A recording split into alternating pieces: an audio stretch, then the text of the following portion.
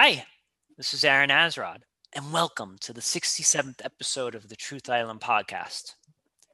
Fear can be said as being the great preventer of us from doing a lot of things, quitting our job and doing something we love, standing up for what's right even when it's unpopular, or even confronting someone close to us in life who needs to be confronted. Other of us fear extreme levels of poverty, social alienation, sickness, or even death itself. To date, there is no one on this earth that has conquered fear. But what if we could train ourselves to, well, at the very least, stop worrying so much? We might find ourselves in a much better state of mind. Returning to the religion of Buddhism, all suffering is believed to stem back to desire. So perhaps in many respects, it is our desires to be liked, to be wealthy, and to be healthy that cause us to be in a state of never-ending fear. Joining me all the way from Colombia in South America, I am once again joined by Sam. Sam, are we destined to always remain in a state of fear, or has Spirit Airlines brought you down the path of enlightenment? Thank you, Spirit Airlines, for your affordable airfare. They enrich the spirit. That's why they got that name. they do. I love it. They actually fly to nine different places in Colombia from the U.S. Wow, and that's incredible. And airfare is all really affordable. It's great to be back on this podcast. As you were opening, talking about fear and how sort of no one is immune from fear. No one who has put on flesh and blood in the history of the human race has escaped fear. Fear is the sort of the primal effect in the Garden of Eden when there's a rupture between the relationship between God and humanity, right there with Adam and Eve, and you see it. I was recently reading in the book of First Kings in the Bible, the story of Elijah. And Elijah is kind of one of the top dogs in the Hebrew scriptures because he's so brave and so much miraculous activity is centered on him and Elisha, his Mesheret, his assistant. And there's actually an emendation, which is kind of like a textual variant in the Hebrew Bible, in the Hebrew text in First Kings 19, when Ahab reports to Jezebel all that Elijah has done. He has, gathered 400 prophets of Baal and Asherah on Mount Carmel, and he's arranged for this showdown between Hashem, the Lord God, and between the gods of Baal and Asherah, and whoever can consume the sacrifice, that group's person is God, is the true God. And the story in 1 Kings 18 ends with the people sort of uttering under their breaths, "The Lord, He is God. The Lord, He is God."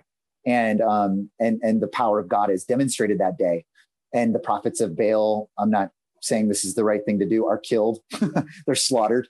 And Elijah runs. He runs because he knows ultimately that Ahab has more men and Jezebel hates him. And so when Ahab tells Jezebel everything that Elijah has done to oppose them and their cause, Jezebel sends a messenger, a malach, and tells Elijah that, Elijah, you are a dead man. You are a dead man walking. And she makes an oath, as surely as those men died yesterday on Mount Carmel, I'm going to do more to you and more also. And Jezebel, she sets her mind to destroy Elijah. And Elijah, the Bible says in 3 simple verbs, he hears this and he is afraid, and he goes into the wilderness. And it's interesting that the word fear in that verse, a lot of people have struggled really to believe that that's what the Bible said, that Elijah, this great man of faith, kind of on the front lines of God's army for God's cause among the people of Israel, that Elijah would be afraid. And so they actually There are a lot of textual variants that would say that he saw, because the word in Hebrew for to see is so similar to the word to fear. So if you just shift one consonant or one vowel, you can get the word see instead of fear. So kind of Elijah sees what's going on and he runs for his life. And the word is run. He runs. But I think that the true word in that text is that he is afraid. Elijah, the great man of God, up there with Moses and David and Solomon and even characters later in the Bible in the New Testament, he is afraid. And it's hard for saints to believe that and to acknowledge that, but that's a common theme. And I love how the Bible doesn't pull any punches with their description of these heroes of the faith. They too were afraid. None of us escapes the fear that is here. I absolutely believe that he was afraid, because also based on the conversation we had on a previous podcast about King David and his flaws, all of these prophets, at the end of the day, they are humans and they are flawed. And I think the Bible doesn't try and present them as anything else, because if we're trying to emulate something and live up to a certain standard, well, none of us is probably going to live up to perfection. But if you have a prophet that's flawed, or you have a prophet that's fearful and has the full gamut of human emotions, well, that's something relatable. That's like Jonah, before he gets stuck in the whale, he's avoiding responsibility. Like, all of these people have very human qualities and characteristics. And it's not, they are born a certain way, but they become prophets by what it is that they overcome. That makes for a much better story, and it makes for much more relatable characters. Now, thinking about, the concept of fear, I will say this, and this is not going to help everybody who's listening. Obviously, having a strong faith in Hashem or in God probably helps with your courage quite a bit. Like, if you feel like there's a powerful set of eyes or a powerful hand that's at play, that does boost up your courage. And that's not going to work for everybody, because not everyone is religious. So like, that's only going to reach a select audience. What I will say for our friends that are atheists out there is, I think if you don't have a strong confidence in God, at the very least, have a strong confidence in yourself.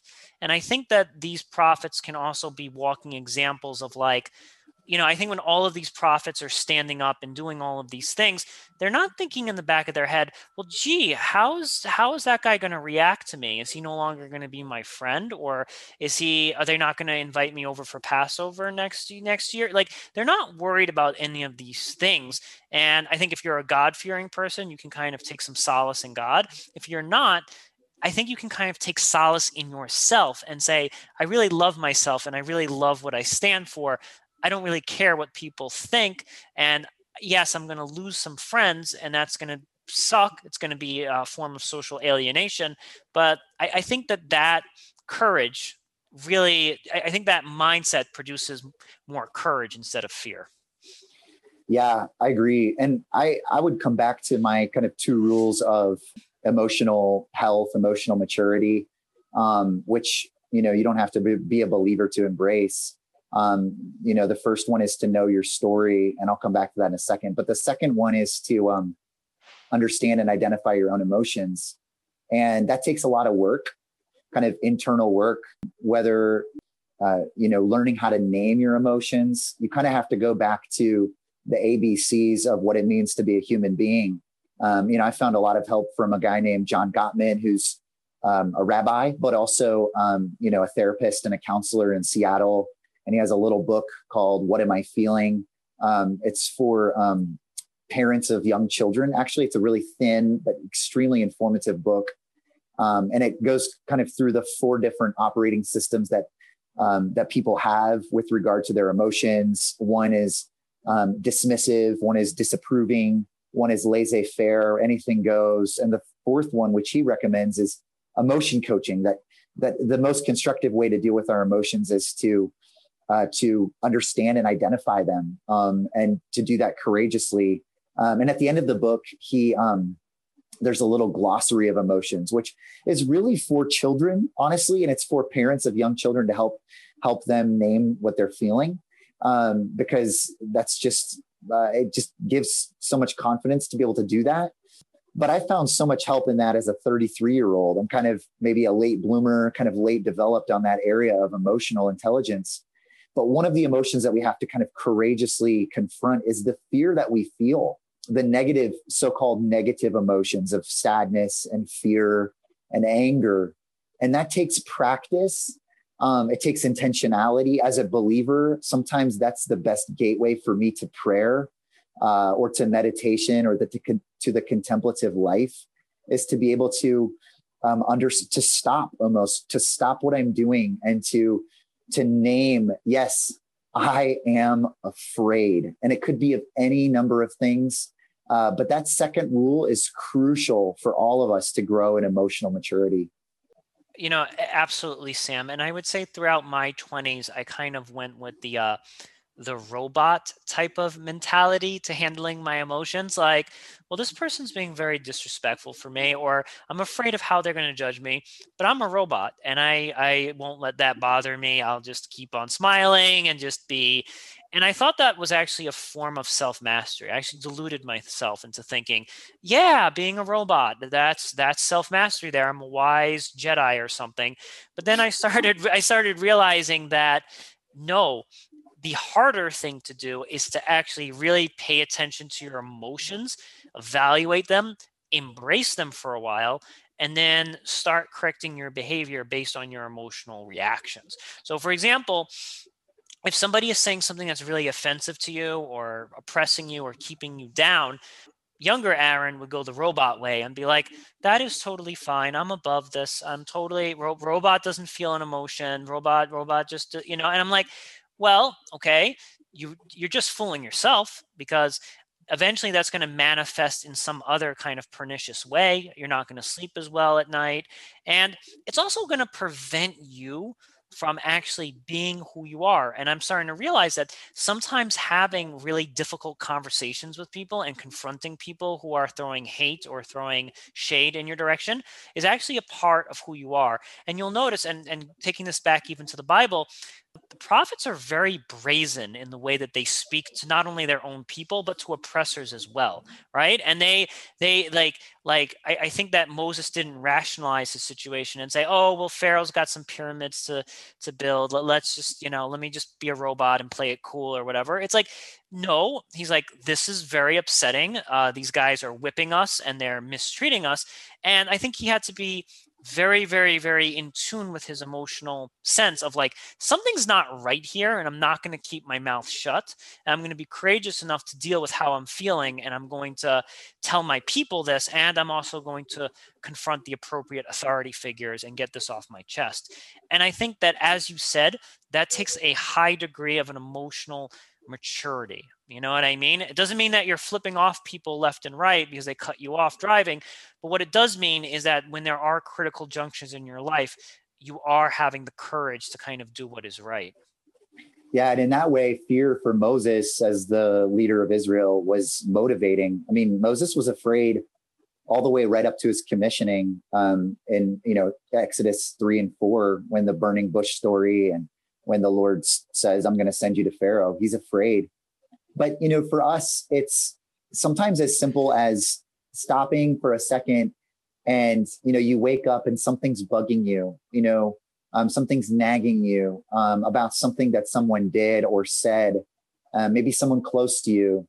And sometimes we have to just stop and think, why did that hurt so much? Or why did that comment sting like that?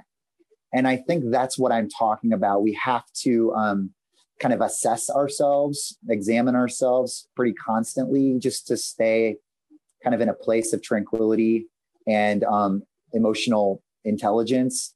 And, I like the phrase, I picked this up from somewhere, how a comment or an action can trigger an emotional allergy for us.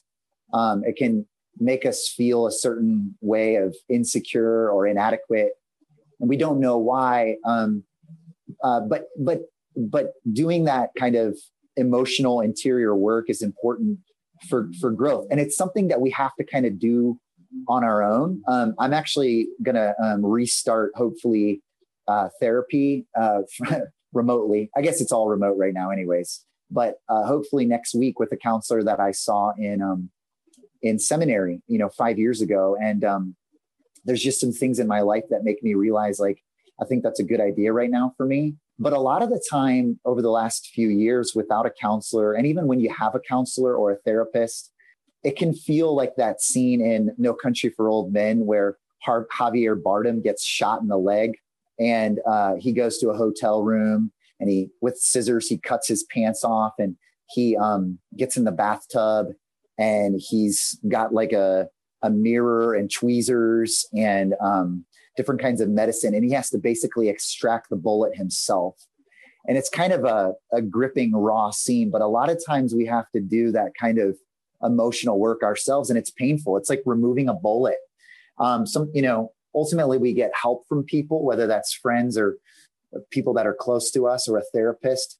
But a lot of this stuff is stuff we have to do on our own, ultimately a path that we have to walk ourselves, and probably our whole lives. So that's hard to prepare for. Absolutely. Absolutely. And it's interesting. I did a podcast on why, with my friend Kenny, why we hate No Country for Old Men, but now you've just made that movie that much more interesting with the analogy that you just used. So thank you, Sam. But I like the analogy that you're pulling the bullet out of your own leg, which is a really incredible thing.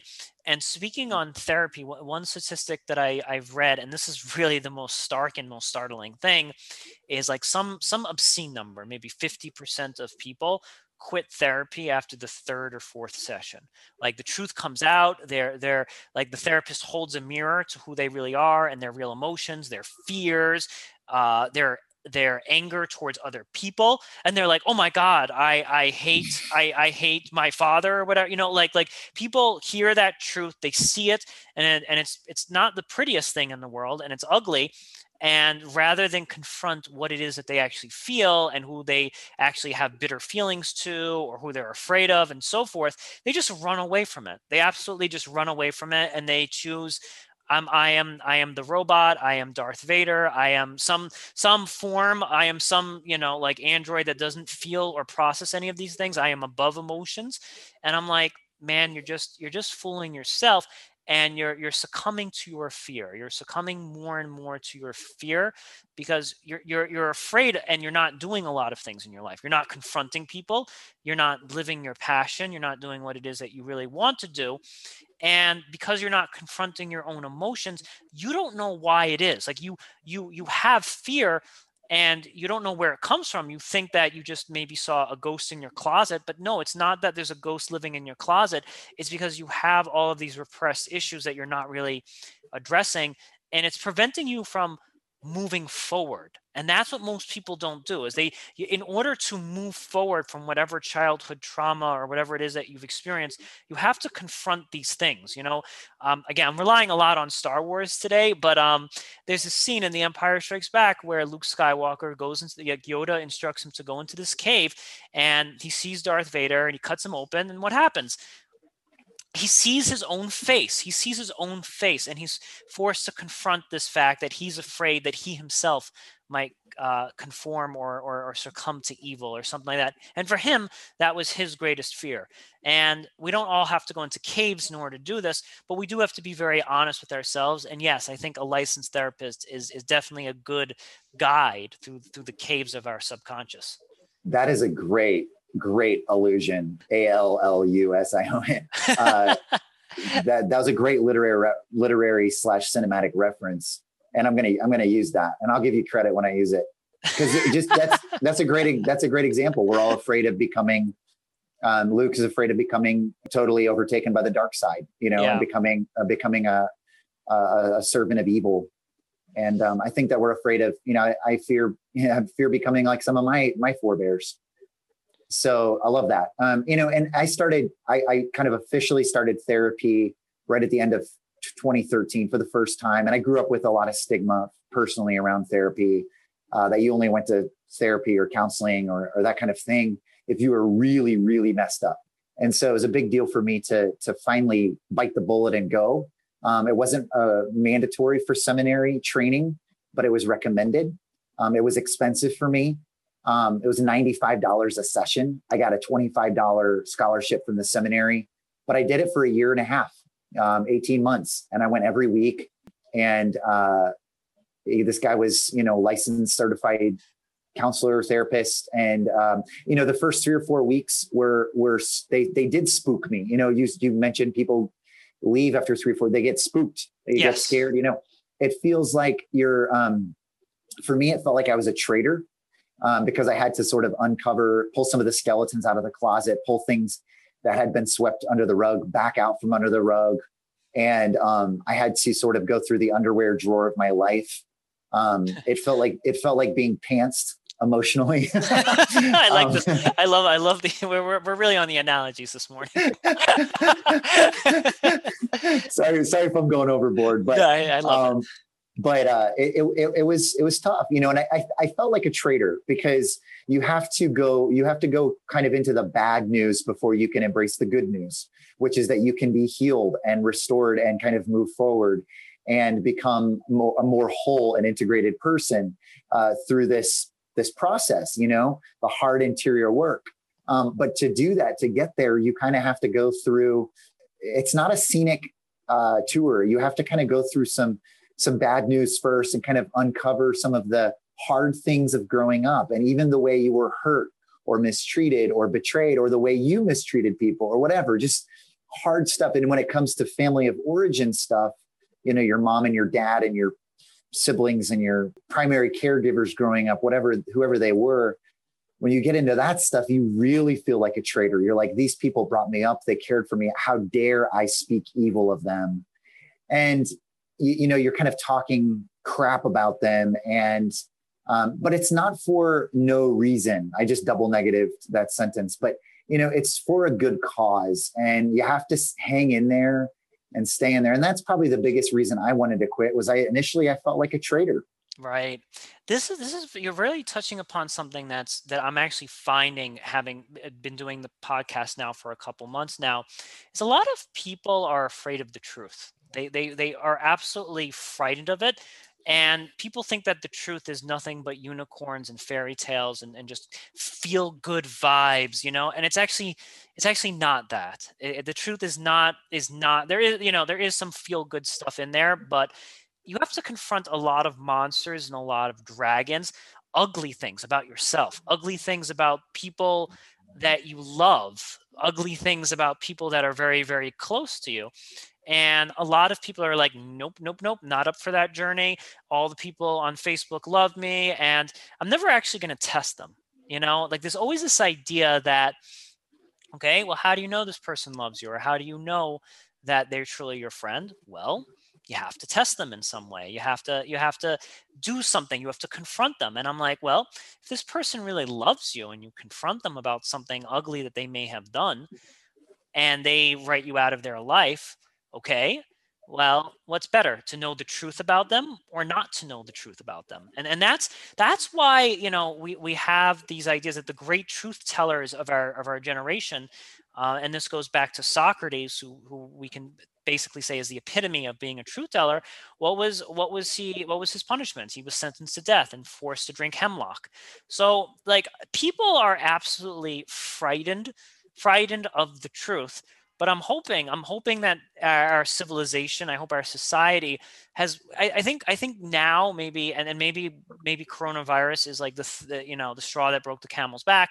But I think maybe just now people are starting to develop a little bit more of a tolerance and a bit more of an acceptance for it. And if we ever, as individuals, if we hope to move forward, we got to confront the truth. And yeah, we do. And then on a larger scale, as a society or as a civilization, if we wish to move forward, we got to confront the truth. And I think it's preventing us from moving forward, and that ultimately is going to lead to depression. Whatever prevents you from moving forward leads to depression. Yeah, agreed. I love the example of Socrates. I mean, you could pretty much say that Socrates was forced to drink the hemlock because he told the truth. Yes. Which is what you said, but just, it's amazing to think about that and how people are silenced. People were silenced, around the origins of the Second World War. And, the world wars are both great examples of truth tellers being silenced and assassinated. And, we love silence and denial. I realized that when I was a pastor in small town Iowa, families that were outwardly very kind of looked like they had it all together, a great family business, lots of money.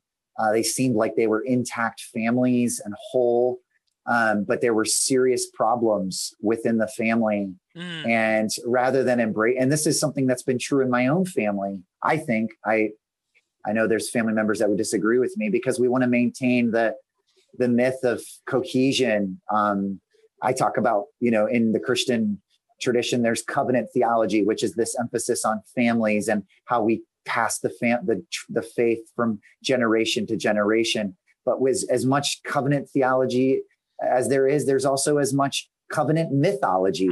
That there's a lot more brokenness under the surface, and a lot more brokenness than meets the eye.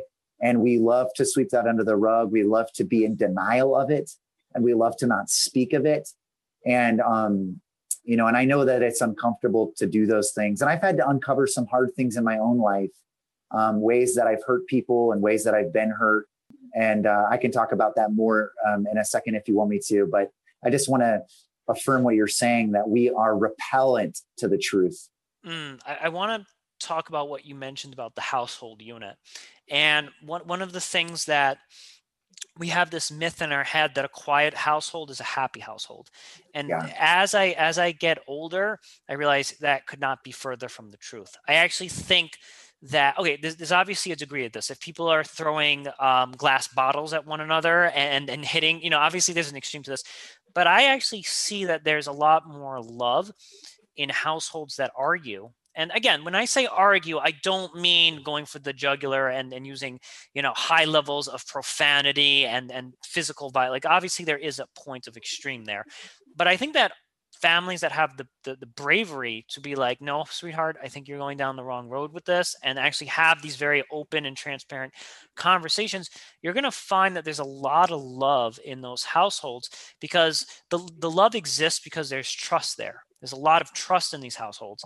And I think we've always, we have this, and maybe it comes from the media, or maybe it just comes from our conventional wisdom, that a household that is arguing is in disorder, right? And the only way that you can get rid of that disorder is everyone just kind of swallows what they feel and just kind of stomachs it and plays the part. They just play the part that they're supposed to. And I'm like, ultimately, that's a deck of cards that's going to collapse pretty darn quickly.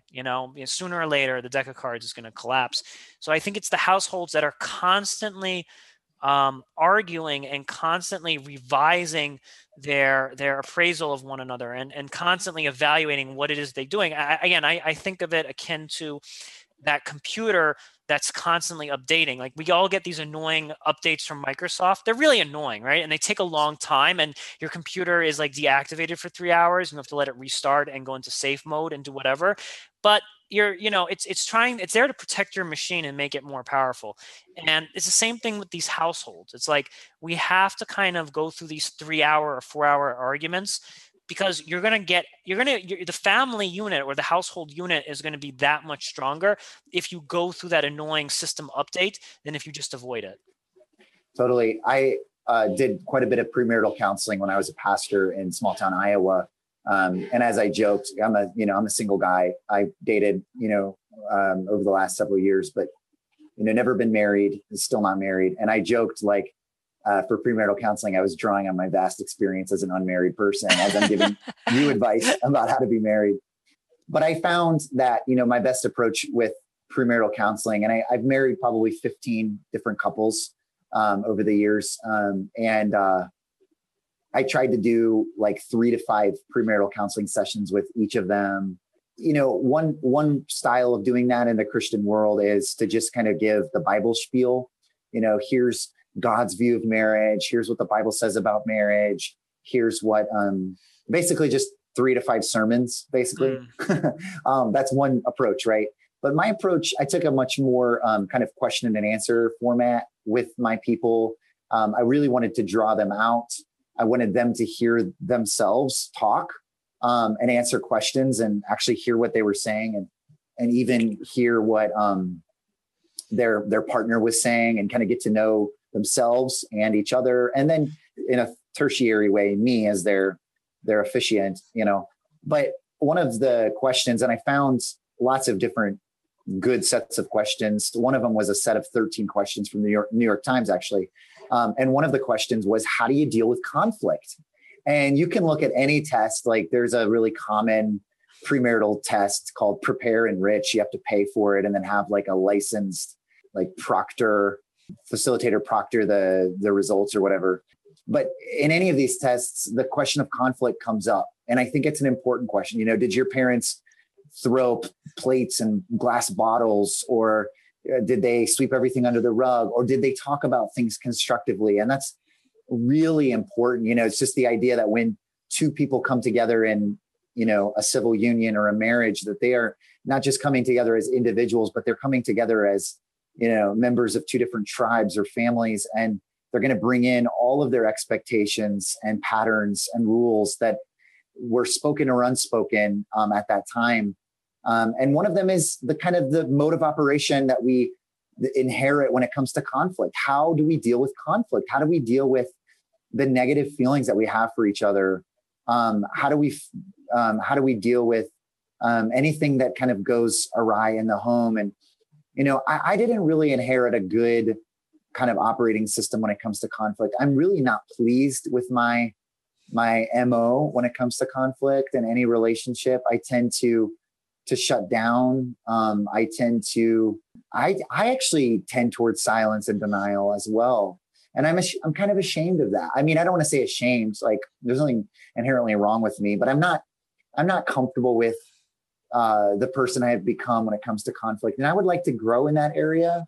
Occasionally I meet someone that it's really easy to talk to them about, hey, Aaron, I just want to say, I didn't like the way you said that last time we talked. How dare you, Sam? right. How dare I? And that brings it back to the theme of fear. I'm afraid of Aaron being like, man, you really overstepped. You really overstepped your boundary there, and you are never allowed on Truth Island again. I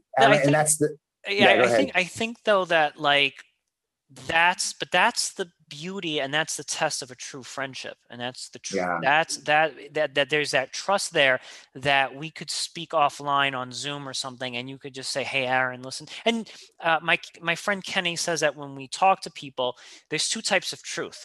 There's truth to hurt somebody, and then there's truth out of love. And I think that if you spoke to me offline on Zoom, like, hey, Aaron, just between you and I, here's how I really feel about this thing or whatever, and that's truth out of love. And that's actually a good test. Like, we have to test these relationships. We have to, like if you had someone next to you, you have to check their pulse, just make sure that this relationship is going. And the way that you can do that is unloading some truth. That's how you know your friendship is alive. You're not dealing with like a Frankenstein or a corpse. Right? Because if you're just living in lies and you're just living out, everything is wonderful, everything's great. Oh, okay. You spent their life savings on that. Awesome, honey. Great, good move there. That you're really just dating a corpse at this point, and all of your relationships are corpse-like in nature. So by bringing life, rejuvenating life into friendships and into relationships, we have to speak these truths. Yeah. At that point, you're just a mortician of relationships, a relational mortician. Yes. You're just a morgue attendant. No, I agree. And I think the reason I don't speak out, and I know this is an area that I need to grow in. And it's partly discernment, knowing when and what and how to say things, right? That's something I know I need to grow in as well. And I have grown, I have seen progress, but some people just are naturally better at things. And this is something that I'm not super naturally good at. And I think it comes from fear, a fear of rejection or disdain, people looking down on me or rejecting me in some way. I think it also comes from, mistrust. And this is something I need to kind of dig into a little bit in my own story, is just, why do I feel such mistrust for people? They don't deserve my mistrust. They haven't done anything to deserve my mistrust or distrust. But I do, on a deeper way. And I think, there's a couple factors there for me. I think it has something to do with my upbringing.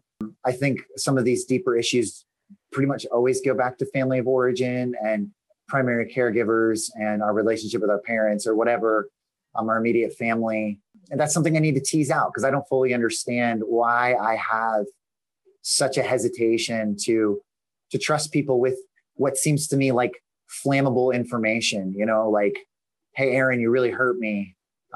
Why is that so hard for me to kind of commit myself to you in that way, or anyone? I'm just using you as an example because we're talking, but yeah, so it's fear and a tradition of mistrust in my own life. Absolutely. And, I mean, we all like, especially, I'm a New Yorker, so I always have my guard up. Right. And like that's something that I think is important. And there's a lot of people in our lives who perhaps are not deserving of our trust or, again, and I had this podcast with Joe, and we discussed that, like, you shouldn't just make yourself like an open book to any stranger that you meet, here or there. That's very dangerous. And we're not, I'm not preaching to be naive and just making yourself completely out there. And there are people in this world who are out there to hurt you or exploit you or will use that information against you or however. I mean, being totally real right now, that is true. However, if you have people in your life that you're spending considerable amounts of time with, not just like, friend number 229 on Facebook, but like real friend that you speak to on a weekly basis or family members that call you all the time, this is where we get into some like, we need to be truthful right now. Otherwise, we don't really have all that much going for us right now. And one of the things, I think I got this from Buddhism, I can't quite put my thumb on this, is what I always imagine in these situations is the worst possible scenario. That's what I actually do. And this is like, it's actually quite counterintuitive because all of our self-help gurus say, oh, think of yourself as your best self. But I actually think of myself in the worst possible scenario. Like, imagine I'm talking with this person and I unload some truth upon them. Okay, what's the worst case scenario? They delete my phone number. I never hear from them again. They disappear into the darkness of the universe. And then I really sit with that and I think about it for a while. Okay, this person's gone. They don't answer my text messages anymore. I can never go to a diner with them again and talk with them. And I actually just sit with that reality and I sit with that like hypothetical for a while. And then I say to myself, it has to be this way. And why does it have to be that way? Because if we went to a diner and we were just talking inauthentically about nonsense, well, there's no real value that's really being exchanged there. I'm just wasting time. I'm just living a lie. I'm sitting in that diner and having an inauthentic conversation. And yes, the results are quite ugly that I will never, ever get to see a movie with you again or whatever. But at the same time, it's like you sleep better at night and you sleep better. You're more comfortable with yourself knowing, okay, I've lost this person forever. However, I found the truth, and the truth is just that much more valuable. Yeah, totally. And for me, it's not just truth in the context of conflict, which is key. It's also just a general way of life. I find myself to be also very secretive sometimes. I have been more secretive over the last year than ever, probably, because we're going to get those secrets out of you, Sam. We're just going to shake them out of you. You're going to grab me by the scruff of my neck and shake those secrets out. Whatever you say, Agent Bells. I have felt very Dick Tracy like in the last year, very secret agent kind of, and I don't like being secretive, but it's a protective measure. It's like it's a self-preserving measure because I feel threatened when people know things because I'm afraid that they're going to judge me for my decisions. For example, I was tempted to not tell anyone that I came to South America. Because I was afraid that they would think my decision was frivolous or selfish. It's such dumb reasons, right? But I mean, it made sense at the time, right? Like that they would think like, why are you going there and not there? Like they would look down on my decision or judge it in some way. And so I was tempted to just keep things secret, but I've sort of resolved again through some hard conversations with people confronting me on my habits and patterns, which is great. And it makes me want to kind of renege on what I said earlier in this podcast, which is that this all has to happen kind of it's a solo journey, like Javier Bardem in the hotel room, removing the bullet from your leg by yourself. I mean, ideally you have someone else there to help you remove that bullet. And I think that's the role of community, redemptive community in any context, believing or unbelieving context. Like we need the power of a redemptive community in our lives. And so I'm thankful for the people lately, some of them gentle and gracious, and some of them less so, that have called me out on some of my patterns of mistrust and secrecy and unhealth, and have pushed me to maybe live a little bit more openly and live in the light a little bit more. It's been hard. It's actually been kind of painful, and I really feel the discrepancies in my own character. Like I have a long ways to go. And this is not just me being puritanical Christian hard on myself, which probably is part of that too, but it's also me really sincerely wanting to grow. I'm hoping that growth is coming. No, and thank you for sharing that. And you actually just described something even far more dangerous than what you do. Like when you said that, like, oh, I'm afraid to tell people, I'm going to tell you one better, Sam. There's actually people out there that'll never get down to South America or visit Colombia or any place that they secretly want to visit because they're afraid of the judgments of others. You know what I mean?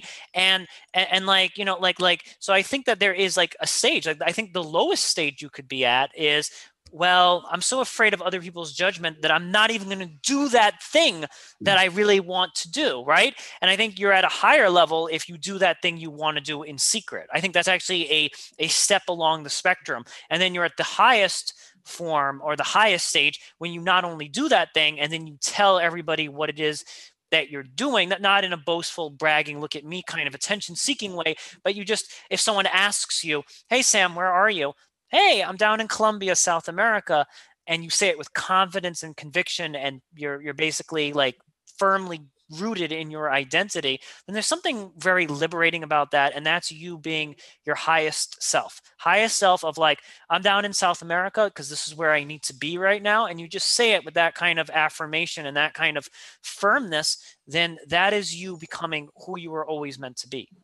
Yeah. And that is totally my goal. I aspire to the profile that you just sketched, you know, of the person. I aspire to that, you know, I aspire to live openly and in the light, and to bring other people into what I'm doing, not in a self-aggrandizing way. And I've never really been like sorry for this, you can delete this word if you need to from your podcast, but insta slut, like that's not who I am, like putting myself out there in like this kind of boast, you know, like look at me kind of way. I'm not judge. I shouldn't even use that word. And I'm not judging people. I'm just saying that's not my tendency. I don't really want to promote myself. You talked about how you're having to learn how to promote yourself a little bit with your website right now. And that's kind of hard and uncomfortable. And I think it's same for me. I mean, I've been through a phase when I was in Iowa, I got my first smartphone the same time that I became a pastor. I was a hardcore flip phone guy for 8 years. But I got a smartphone and I was like posting stuff on Facebook and Instagram, and it became a great way of communicating with my congregation and just telling people what I was doing, because people mostly think that pastors only work 1 hour a week on Sunday morning when they preach a sermon. So I wanted them to know, like, hey, I was doing other stuff. But I don't think the motivation there was, you know, to brag or anything like that. It was, and so I've kind of I'm on the other end of the spectrum where it's like, I don't want anyone to know anything that I'm doing because I'm not confident in my own decisions. And that's something I've struggled with my whole life. Just confidently, like last night I walked around Calle 10, which is street 10 here in South Medellin. And there's all kinds of cool restaurants. And I was like afraid that I was going to choose the wrong one because, you know, like the chorus of my life, the congregation of my life is all looking over my shoulder somehow, judging me on what I'm getting ready to judge me on my decision. Oh, you should have gone with that restaurant and not that restaurant or whatever. It's just dumb. Doesn't make sense. But it becomes like becomes a deep seated kind of way of operating in your mind and heart. And so I lack confidence, but I would like to develop the confidence and to make decisions and now to also bring people into my decision that I came here. And yesterday or this morning, I sent a little update to like 8 or 9 people, that know I'm down here. And, I think formerly I would have just shut people out and been like, this is my trip. And partly because I'm not confident to be here, or partly because I'm a secretive person or don't trust people, I'm not going to tell them, but I want to bring people into what I'm doing and be confident in my decisions. Yes. And this really goes back to, I can't even take credit for this, but pretty much every successful or, like we'll just go with society standard of success for a moment.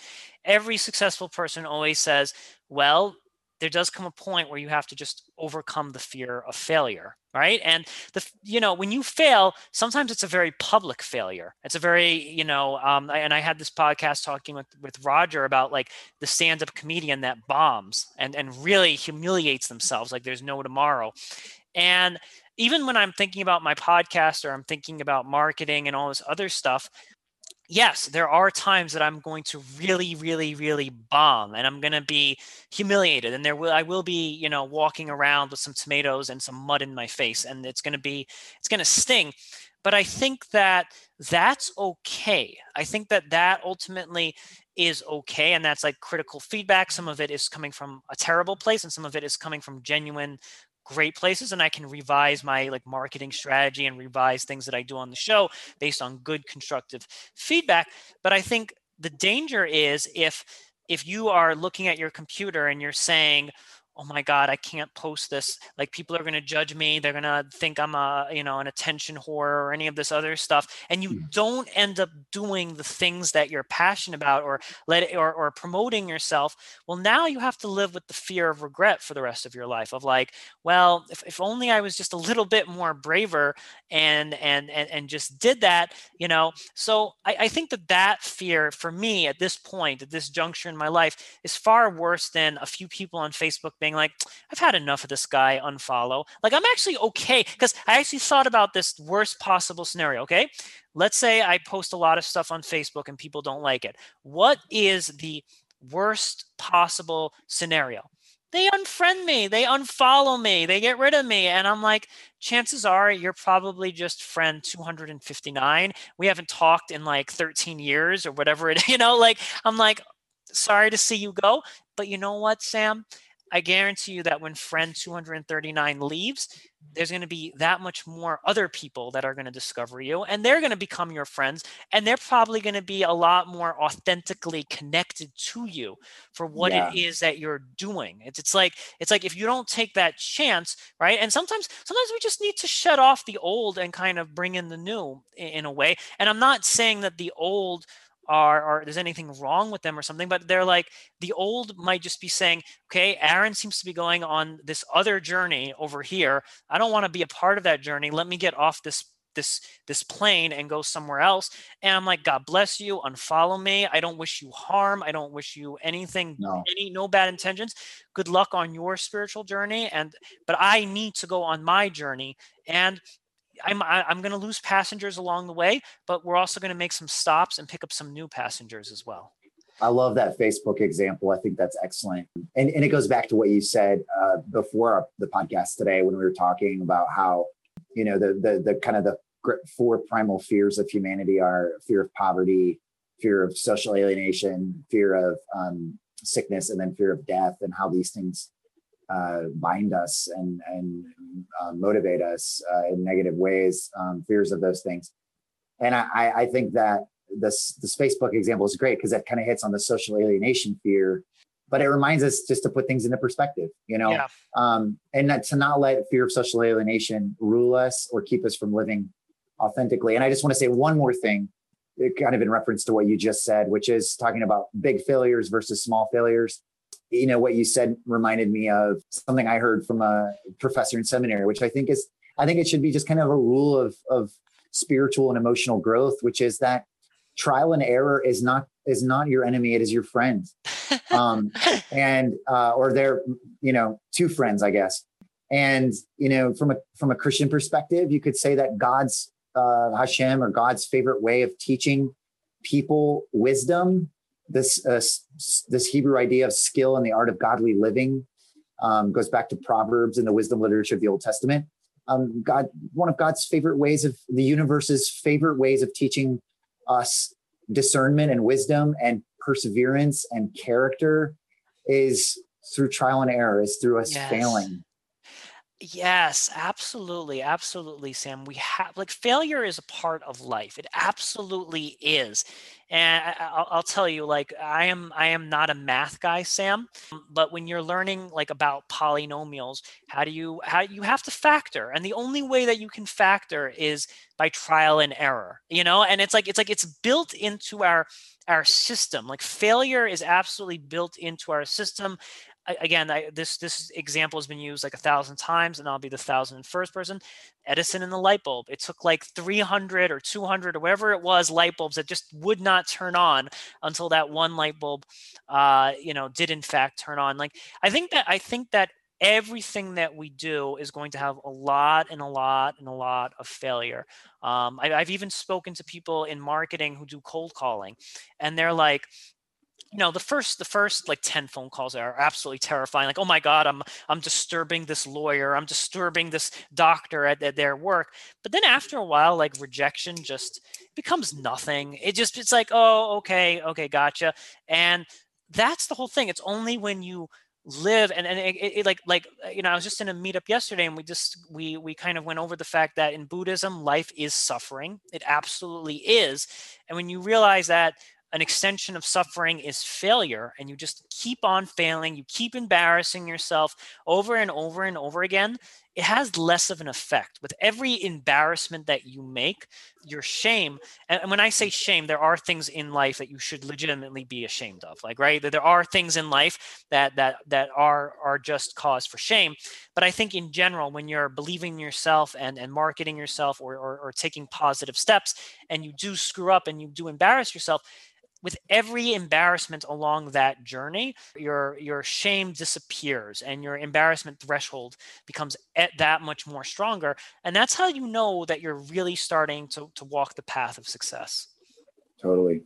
I agree with that. And that idea of failure is hard. And I think that it's what I agree with you that you shouldn't have to intentionally there's things that you should genuinely just avoid in general.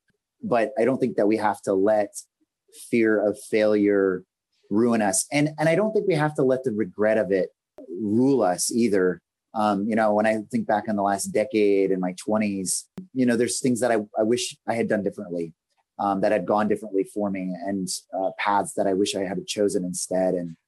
And I think I can feel some genuine lament for that, but I don't have to let that regret rule me either, because that I'm heading in the right direction. Yes. And I kind of just want to leave off on this one last idea. And it's this idea of and this applies to me as well, don't let a decade of your life pass you by because you were afraid of posting something on Facebook. I think that is the ultimate lesson of our generation, is that, believe me, as much criticism or as much hate or whatever you believe is going to happen, honestly, Sam, most people just don't respond. That's what I find to be the default behavior of people.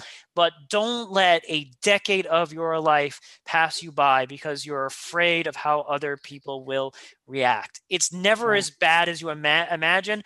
Most people just don't really even care all that much about you, and it just nothing really ever comes of it. Sam, thank you so much for being on the show today, my friend. You're welcome. Thank you, Aaron. This concludes the 67th episode of the Truth Island podcast. I'm Aaron Azrod.